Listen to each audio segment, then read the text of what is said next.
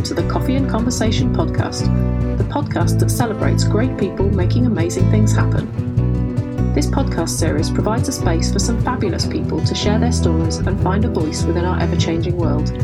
It is a space that simply encourages sparky conversations, because there is most definitely always something to be learned from every interesting conversation, however unscripted. At its heart, this podcast is built on the belief that each of us experiences the world in our own unique way, meaning that we all have our own story to share. The Coffee and Conversation podcast aims to uncover a range of perhaps previously unheard stories in an informal, engaging way, so that we can all connect, explore, grow and learn from the great people behind these tales. Happy listening. On today's episode of the Coffee and Conversation podcast, I'm joined by Nicola Smith, who describes herself as having galloped through several different careers before finally deciding what she wanted to be when she grew up. With a lifelong interest in and passion for people and understanding what makes them tick, Nicola is now the director of a significant Masters in Programme Management at Leeds University Business School, a job she freely admits that she absolutely loves. In her spare time, which is pretty scarce at the moment with planning for the very interesting year ahead in the educational world and writing up her research, Nicola enjoys being outside and has been rediscovering yoga in recent weeks. She also spends a good deal of time spoiling her dogs and avoiding doing the gardening. Welcome to this edition of the Coffee and Conversation podcast, where today I'm joined by Nicola Smith, who we'll learn a little bit about as we go through this conversation. As ever, I am sat in Scotland in my office, and actually, no, I'm not in my office. I'm sat looking out of my patio window at a bit of a grey, midgy tree kind of day, and I'm drinking my coffee as ever. So welcome, Nicola. And if you want to just give us an insight into where you are in the world, that would be great. Hello, hi. So I'm sat in Leeds in my office. It's quite a bright day today, actually. I'm looking outside. The sun is shining, but I have been told to expect some thunderstorms later on today. So, oh wow! And you have some companions in your office with you, don't you? Which I've already been introduced to.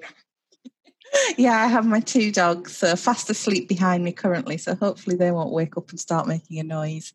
So I've got a little Chihuahua Yorkshire Terrier cross and a lurcher. Oh, dogs are always welcome on this podcast. Actually, I haven't had any barking dogs yet. Maybe we'll plan that at some point. But yeah, dogs are always welcome. So as ever, we will start with quotes. And I usually invite all my guests to share a quote. And you've brought us two, maybe even three, they're all kind of connected. But we'll go give us your first one to start with, and we'll see where that takes us. So the first one I chose that really resonated with me was success isn't about how much money you make, it's about the difference you make in people's lives.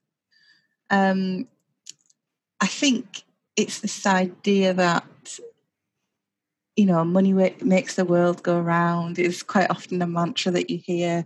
I work in a business school and, maybe you get tarred with the kind of brush of, you're all about the money. But for me, certainly, life is something more than making money. I don't want to be too philosophical and too deep, but my kind of feelings about your meaning in life is to make things a little bit better for somebody else. And if you can do that for just one person, then, your life isn't wasted. Absolutely. And I can really empathise with that in terms of one of my guiding principles is about making a difference. And sometimes I think we think about making a difference as these big grand gestures, but actually it's the understanding, for me at least, it's the understanding that almost every conversation we have has the potential, every interaction we have with somebody has the potential to be positive or negative. And it's how can we maybe try on those really small sort of scales and those really small levels to like you say, just to try and make things a little bit better. It's about being conscious, I think, of how you affect other people. You've got to always be aware that even the smallest thing that you do or say can have quite a profound impact on somebody else without you even realising it. So, just be nice, just be helpful, just be supportive. Don't be soft, but always do your best to think about how the other person at the other end of your conversation is feeling. And I think there's something quite interesting almost in that, in terms of how we connected. So we haven't met in person. We've spoken on the phone once before today, but we were connected by an equestrian coach who I was doing some work with. And, I saw something that they presented using your work and go, oh, that's really interesting. And they then made the connection, which is how we've come to talk. And I think we'll explore some of your work in a little bit more detail. But it is about, just nudging people along and helping people and, making connections, which is really important, I think. I mean, it's all about making life a little bit better. So thinking about the kind of research group that I'm part of at the university, it's generally about, can we make people's working lives better? But for me, it's a bit broader than that. It's, can we just make life a little better for people through simple means? So that's kind of my interest. I'm just massively interested in people, driven by an interest in people and wanting to make things as good as they can be. Excellent. And so what's your second quote? Because I think they're all sort of connected in a strange kind of way. Yeah, I mean, I suppose I'm coming at this from the kind of, I'm a teacher, and so one that I always repeat at my post students is, the only person who's educated is the person who has learned how to learn. And I think what I was saying to you earlier is this idea that education is massively important, but I think actually sometimes people place too much emphasis on the facts and figures, if you like. So you come into a class and you learn the data, you learn the facts, but whatever you're learning could be out of date so quickly. And if you haven't got that ability to learn, if you don't know how to learn, then you're out of date in terms of your knowledge very, very quickly. Certainly the students that I work with, I'm saying to them, you're here with me now and we're learning about certain things, but your working lives will still be going 40 years from now, and anything that I tell you that is factual could be obsolete in 5 years' time. So you really need to have that ability to go out there and to learn for yourself. And I suppose I've seen other quotes as well that, the good teacher is the person who gradually makes himself redundant, because, if you know how to learn, you don't need a teacher. You can do it for yourself. And that sort of theme of learning and actually curiosity has definitely come out in a few of these podcasts and conversations, in terms of, how either from a personal perspective, somebody saying, I'm just really curious about stuff. On the challenge, I suppose the flip side of that, if you're looking at coaching or teaching or lecturing or whatever it might be, is how can you develop or seek to develop and motivate students or athletes or whoever it might be to grasp some of that curiosity or find some of it, and how do we as educators, or whatever your term is, coach, lecturer, teacher, how can we work with others to spark that light that fire under them and create that spark, so that they're then able to move forward and do things for themselves, rather than having to rely on somebody else saying, here's the information, now what do you think? I mean, certainly a lot of the students that I work with have come from educational backgrounds where it's very much been a case of the teacher feeds you the information, and if you can show the teacher or the examiner that you have taken that information in, well, there you go, you've passed. And this idea that you're learning how to learn, you're being asked to question everything. So, for my students, question everything. Why is somebody trying to make you believe a certain thing? What are their motives?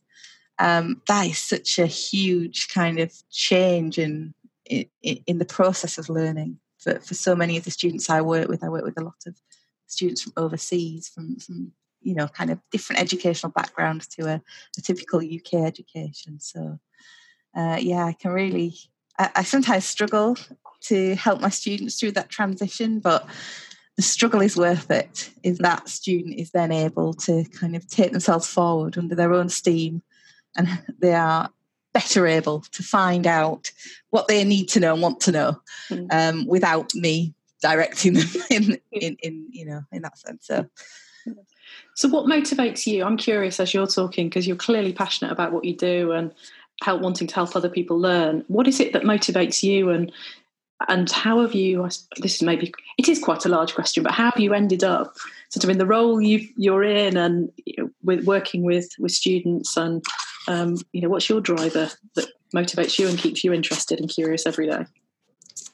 People. I'm so interested in people, and I always have been. What makes a person tick? And you would think with that kind of interest, I might have, come out of school and gone to study psychology or something like that. But one thing that I was adamant in school that I was not going to be was a teacher. So I've had a really convoluted route to where I am now, actually. So as I said to you, I'm relatively new in terms of being an academic. I finished university, where I studied environmental science for a love of the outdoors. I just wanted to be outside. I wanted to be knee deep in mud. I wanted to be taking mud cores out of lakes, and I wanted to be, taking scoops out of streams and counting insects, and that's what I did as an undergraduate degree. I was the first in my family to go to university, and I didn't really have a good understanding of what an academic life was. I don't know if I even ever knew what kind of PhD was or anything like that. In my mind, it was go to university and then you can get a better job. I went to university at a time when I didn't have to pay either, so I went for free. So I came out of university and I kind of around for a while, did a ski season and this kind of thing, and then I didn't really know what to do with myself, and this thing about being adamant I didn't want to be a teacher suddenly went away, and I ended up training as a geography teacher. Very quickly realised that probably wasn't the life for me in a secondary school, because I had a massive love for the teaching part of it, but not the admin part of it. Then by some weird turn of fate, I got a job at the University of York, working in outreach. So basically thinking about how the academics within the university could translate their research and then get it out there, use it to help schools develop, get out to the public really as well, because these huge publicly funded organisations that universities are, it's only fair that we look at doing that. And that was kind of in the early 2000s. So it's like the early days of it all really. Mm-hmm. And it's become much more of a done thing now, but at the time it was quite a rare thing. So I spent quite a few years working in outreach, and then I kind of moved into research and development, so things around kind of helping researchers themselves to translate their research into something that's useful for public consumption, if you like. And that just kind of gradually led me into the University of Leeds. I got a position there actually in the engineering department, working with PhD students, and before I knew it I was in the business school working with kind of master students, and have kind of made a transition into an academic role. So that's how I ended up where I am now. It's a bit of a weird story, a bit of a weird route. There wasn't particularly a master plan, certainly. I find it really interesting when you sort of ask people about their journeys, and I look back, I think back to kind of careers at school and those sorts of things, and your career planning and that big question, where do you see yourself in 5 years' time? And often the simple answer is, do you know, I have no idea. I don't know where I'm going to be next week, particularly at the moment, let alone 5 years' time. And often it's almost, it's less about having a grand plan, and sometimes it's about having a sense of what you don't want is equally as important as what you do want in terms of making those decisions, and that clarity of the things that are important to you. So you're able to make the decisions on, okay, no, that's definitely not something that's for me. And, oh, actually, that's quite interesting. Let's see, and it's not making that jump to say that's me forever. It's saying right now, that feels like a good fit and a good opportunity, and let's see where it goes. Yeah, I think that probably defines my career route, actually, in that, there was no defining moment where I said, this is what I want to do and here's where I want to go. It was just very much about, oh, this job sounds quite interesting. I'll give that a bash, or I'll have a whirl at this, or, oh, I don't think I'll get very far, but, I'd like to go to the interview for this one if I could, just to find out a little bit more. And yeah, I think it took me to kind of my mid-30s to decide what I wanted to be when I grew up, and I am lucky enough now to be able to say, oh, I love my job. I really love my job. But it took a while. It certainly took a while. And one of the things that, we've chatted about very briefly, but it's come up already in the conversation, is that idea of how to make research accessible.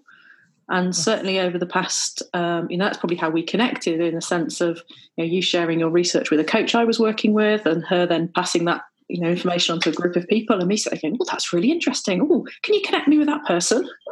And us then having that conversation. And for me, as as somebody who's just recently completed their PhD, it's a dilemma in my head around, I don't want my research to sit on a shelf. How do I communicate it? I'm not in a university establishment, but making it accessible and bringing it to life through practical experience, as opposed to research papers, which are they do have a place and they are important. And I know over the past few weeks you've shared some of your research with groups of equestrian coaches, and are starting to sort of see that that cascade. So it's quite interesting that that's been something that feels like it's weaving through your career, almost, that sense of not wanting stuff to just sit there, and how can you share it? And maybe it comes back to that, how can the stuff and you're curious about help other people and begin to make a difference beyond your realms of your four walls of your existence, almost. Yeah, I think, it has been, I suppose, the kind of overarching theme, this idea of kind of breaking down the barriers a little bit. And now I can look back and say, when I personally was a student, I really didn't understand actually what did go on in universities in terms of research, and how was it got out there. Well, peer-reviewed journal papers are the way forward if you're building your career as an academic, and of course they're important if that is kind of the career that you have. But all of this research that goes on, it needs to get out there. It needs to be put to use, and I am constantly thinking about, how can what we do kind of behind closed doors get out there and make a difference in people's lives. That's what we're doing it for. And I think sometimes, you can maybe lose sight of that if you are in this kind of very competitive environment where you have to publish papers and this kind of thing. But for me, it's the reality is always there. This is to help people. So maybe I'm non-traditional in that sense, in an academic role. I'm, more interested in how people's lives can be enhanced perhaps by what we do. And what is it around, I know you're involved in your own research and you've got your own research interests. So if we maybe focus on some of those sorts of things, what are the, key messages, or maybe not messages, what are the key points of interest that are maybe coming out through some of the things that you're doing? You're thinking, okay, that's interesting to me, but I wonder how could that help people out in the field, whether it be a business environment or a coaching environment or a sport. How could maybe what are some of the key strands that you see that might have that really valuable translation into the, for want of a better word, the real world? So the kind of area that I am working in at the moment, it grows from the research of my colleague Professor Kerry Unsworth, and her colleagues as well, and their research started to look at this idea of something called self-concordance, which, when you're talking about a person's goals, their ambitions in life, if you sort of visualize your life, if you like, as a bit of a matrix of lots and lots of different things that you do. So every day you get up, maybe you go to the gym, you go off to work, you cook some dinner, you spend some time with your family. All those day-to-day things that you do, how are they actually helping you to meet those greater goals that you might have, to pass a degree, or to, do something like huge in your life, or even just to, save enough to buy a house, for example. And self-concordance, it's quite difficult to explain, actually. I'm thinking about how to best explain it. It's the idea that what you're doing on a day-to-day basis kind of lines up in a way that helps you to meet those greater goals that you have. And so out of that research, Kerry and her colleagues built this thing called they built an online version of a kind of a goal hierarchy, which is it's like a matrix building tool, if you like. And so my research is currently looking at how do these kind of goal hierarchies that my sample builds, so my sample are actually some students, how do they match up perhaps with other constructs that I'm interested in, so other aspects of their personality. So I'm looking at what people put in their goal hierarchies, what order they're in, how many links there are between the different boxes, and whether we can also look at people's things like optimism levels or their self-evaluation or their learning orientation, so how kind of open they are to kind of learning and that kind of thing, and see whether there's any correlation there, see whether there's any kind of anything going on that would give us a clue about what's going on in these goal hierarchies. So that's what I'm working on at the moment. But I think when I spoke to our mutual contact, the equestrian coach, there was the idea that, how can you use this matrix to help somebody who is a sports person, but also is maybe a mother or father or, husband or wife or partner or, has all these other roles in their life competing with their sporting persona. How can you help them to think about lining everything up in their life so they don't feel so overwhelmed? So perhaps they are getting towards their goals and they're not feeling, I can never get there because there's too much going on. I mean, that was where all that came from. It was, and I find it really fascinating. And certainly, it was, when I heard some of this for the first time, it did really make me sit and think in terms of almost how we have a tendency maybe to pigeonhole people in, we define them by their role, but almost even within a family, you can have multiple roles at that one. So, I am a wife, a daughter, a sister, an auntie, all of these things, in one. But also I run my own business. I'm a mountain climber, all of these sorts of different things. And somewhere through that, there's a strand that is me and the things that are driving me, whether it's about making a difference or integrity or, there's those strands. And I think particularly for, strikes me where coaches or teachers working with young people, and almost having that recognition that when you see them as a sports coach, for example, you're seeing one facet of their life. Yes. But also maybe that teenager also is, got stuff that's important to them with friendship groups, and there's challenges within friends, or they're at school. Maybe they're having to make choices about their options. Which GCSEs are you going to do? Maybe they're having to do their exams. Maybe they've got stuff going on at home. And unless you see that whole picture, but also help the individual see that whole picture, almost, the pressure can build and, it becomes quite challenging. So that's what I took out of hearing, some of your work and some of the things. And that's where it made me start thinking in terms of, multiple roles, and how do we balance all those without getting almost overwhelmed in one area of our life without thinking about the others? Yeah, it's definitely a good tool to help with that, and to help you to perhaps be a little kinder to yourself. And when you actually take the time to write down what it is that you do and think about why it is that you're doing it, sometimes you look at what you've got on your plate and you think, goodness me, how am I still going? And I always say to certainly to the students I use it with, I never want them to use it as a tool to beat themselves up with.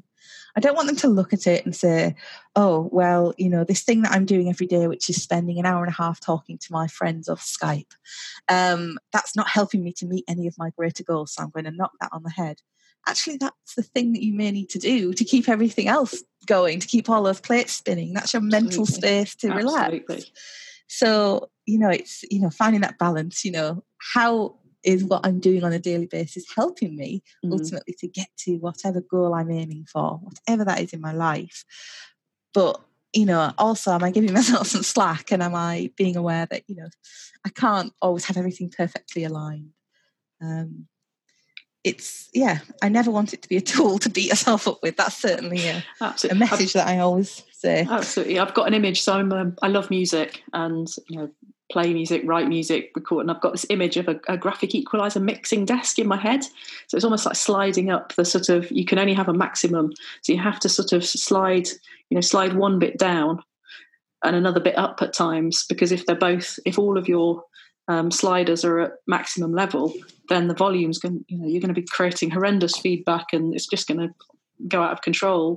Where actually almost it's okay, well, if I'm sliding that part of my life up and that's really important right now, maybe what am I just dialing back a little bit to just almost ease off, and I've got a cumulative total that I could have, and I just need to recognize bits and pieces. And that's a fantastic analogy, actually. I've never really thought of it like that, but that's a lot of the way that I use this tool with my students is about that. It is about, this is the year when you've come for your degree. So maybe you need to think about, dialing the, achieving my degree related tasks up, and maybe dialing back on the ones that are a little more socially driven, or, it's.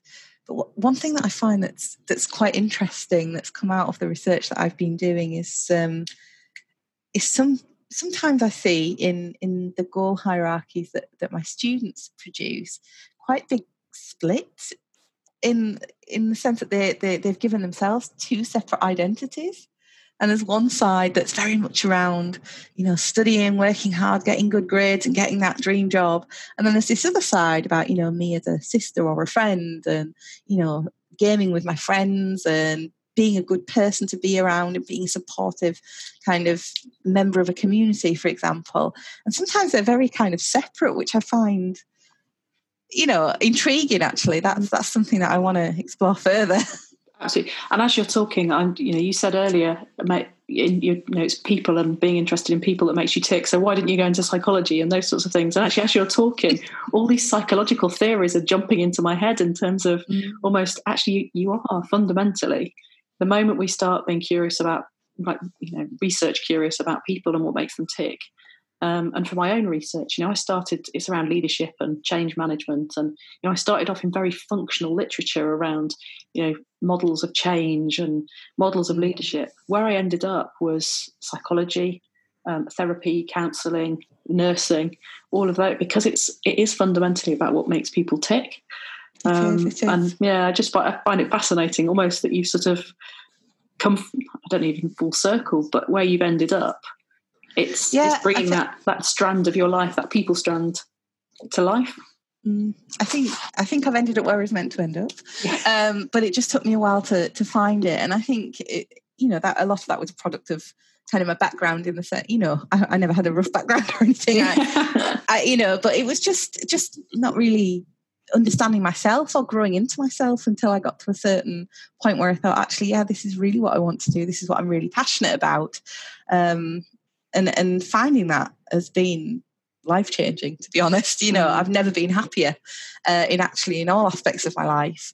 And I think a lot of that is to do with the fact that, I feel like I'm perhaps using my brain for good.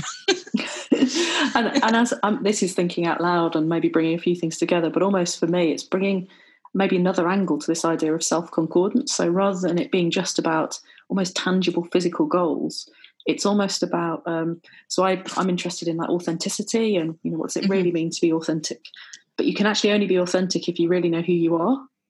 So it's almost, and, to really spend time thinking about, and we often use the word values, but sometimes that gets a bit confusing. So look, what's really important to you? What matters? What drives you? What motivates you?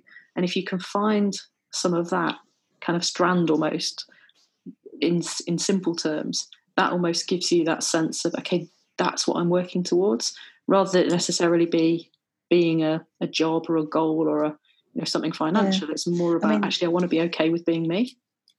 Yeah, the goal hierarchy tool itself, it has kind of 4 different levels on it, if you like, and it has the day-to-day tasks, and it has kind of what we call the goals. So they're the things that, in the next 6 months to 5 years you're working towards. So certainly for my students, it's things like passing their degree and finding that job and saving to buy a house. They're in their early 20s in the main. But then there's another level above that, which is your identity. So it's what you identify yourself as. So a sister, a partner, a daughter or son, And then above that again, there is this level where we think about values. So what is it that really sits at the core of you that drives you forward? What are the things that just make life for you, if you know what I mean? So absolutely. That, if you can be self-concordant, thinking about, getting up in the morning and doing that one little task, how is that helping me to live, truly and be true to my values? Then, and if you can line all that up, good luck to you. But, that's perfect. Yeah, and it's interesting. I think one of the things that I find is people only realise there's kind of almost a mismatch when they feel that tension. So it's almost, those are the moments when you kind of like, oh, this doesn't feel right. And if you can maybe just take time to explore what it is about, okay, what's causing tension, what doesn't feel right, then it might be that perhaps the tension is, well, that more functional goal isn't actually aligned with who I am as a person. So that's another way of perhaps looking at the tool and being able to, almost use it to help people on a practical level. Yeah, it's really good for that, because quite often when I'm using it with my students, for example, there is what I'll call a floating box. And it's just like a floating box with no connections to anything else. And it might be a goal, for example. And quite often when you dig a little bit deeper and you talk to the person, why is this box floating? It has no connection to the tasks you do every day, but also no connection perhaps to your identities or your values. And oftentimes it's a goal because somebody else has told them that's a goal. Or it's something I think I should do. I'm from this background, or it's something my mum and dad think I need to do. And actually, if you've got nothing anchoring that to anything else, well, you've got no commitment to it. It's never going to happen. Yeah. So it is about being true to yourself and thinking, who am I and what do I want from my life? Absolutely. And it almost feels like it comes back to, some of your first couple of quotes, in a sense of that motivation and learning and curiosity. Well, actually, if it matters to you and it's got meaning, then you're more likely to be motivated to be curious about it and all those sorts of things. Whereas actually, if it's just something that, that doesn't connect anywhere to you, or you're not motivated by it. So, maybe a simplistic extreme example would be, well, I'm doing a maths degree because I've been told, that's what my family expects, but actually my heart lies in music. So actually the motivation to keep getting up every day and studying maths as opposed to music, that's going to be really hard. But if you've got a connection or something, then even when times are tough, at least you're still connected and passionate about that subject. That's it. It's can you keep going even when the seas are rough? If you've got that passion, yes. If you haven't, you're just going to let everything go. And absolutely. And I must admit that sadly, I struggle with students every year who are in that situation where they've come to this business school and it's very much, my parents want me to take over the family business. What I really want to do is be an artist.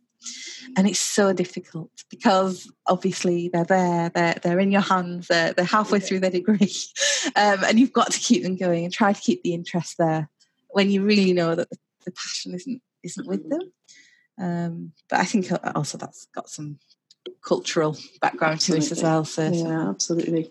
And I'm very conscious that I could quite happily sit here and carry on this conversation probably for another 2 or 3 hours. But I'm thinking perhaps we should think about maybe, just maybe drawing some conclusions. And I know there was, and you couldn't decide whether it was an actual quote or something you'd kind of conjured up out of a whole host of other things, but it feels quite relevant in the context of this conversation, in terms of some of the things you've talked about. So I don't know if you want to just maybe share that and give an insight. So I think, it's probably been said by somebody great at some point. But one of the things that I often say to my students is, they're on a business degree, they're on a management program actually. I say to them, well, if you can't manage yourself, how do you expect to be able to manage other people? And I know this is something that sticks with them because it often comes back to see me again in various assignments that they do. But it's the idea that, you're here, you want to develop yourself as a manager, but actually if you can't manage your own life, it might never happen. So something like the goal hierarchy tool is a really useful thing for that. Yeah, absolutely. And it's even again, some psychology sort of literature and theories come up, because I know there's some stuff that says, psychology, know thyself, in terms of almost therapists and counsellors needing to understand their own, selves and biases and all sorts of things in order to be able to effectively work with others. And I think that's something that goes through a lot of my leadership work as well, in terms of saying, actually, as a leader, whatever you perceive that word to mean, you have to start with knowing yourself, knowing what makes you tick, what's important to you.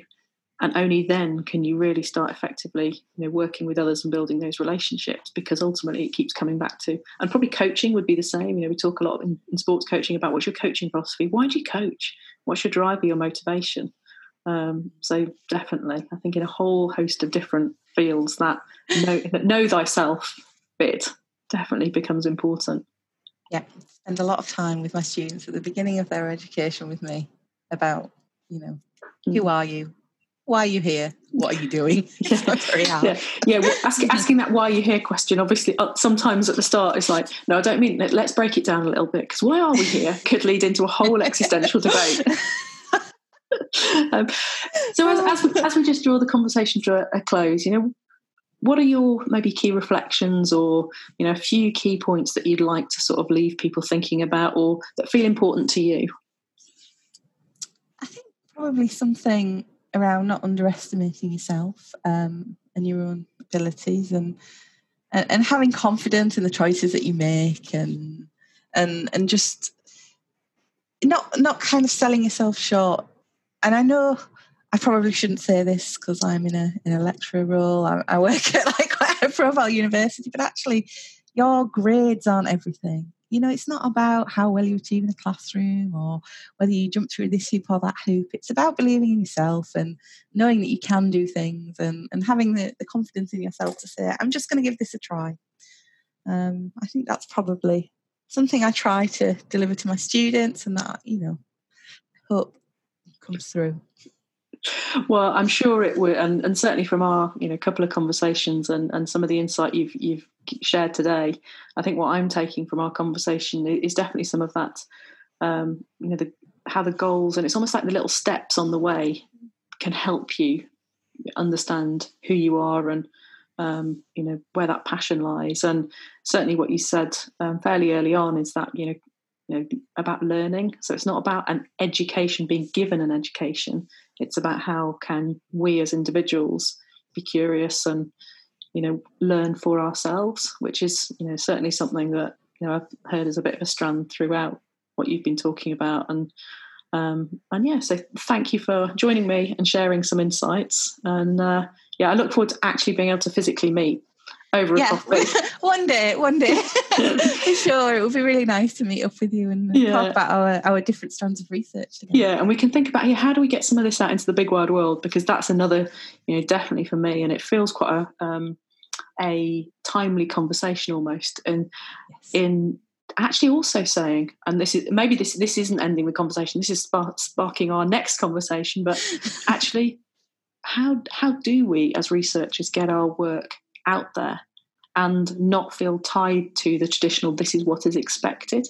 So maybe, coming back to what you were saying about your students and their expectations of, I'm doing this because my family thinks I should or wants me to, actually not being tied to, academia, or, actually my research is only valid if it's published in a journal. Actually, no, there are other ways. And so perhaps we can keep talking about that and seeing how we can share our research in a wider sphere.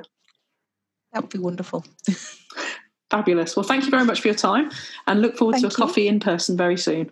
Yes, definitely. Thank you very much, Jane. It was an absolute pleasure. Excellent. You have been listening to the Coffee and Conversation podcast, the podcast that celebrates great people making amazing things happen. My thanks again to my guest, Nicola Smith, and also to you for listening. If you are curious to discover more about Nicola's role and her research interests, you can find her staff profile page on the Leeds University Business School website under the People section. Until the next time, take care.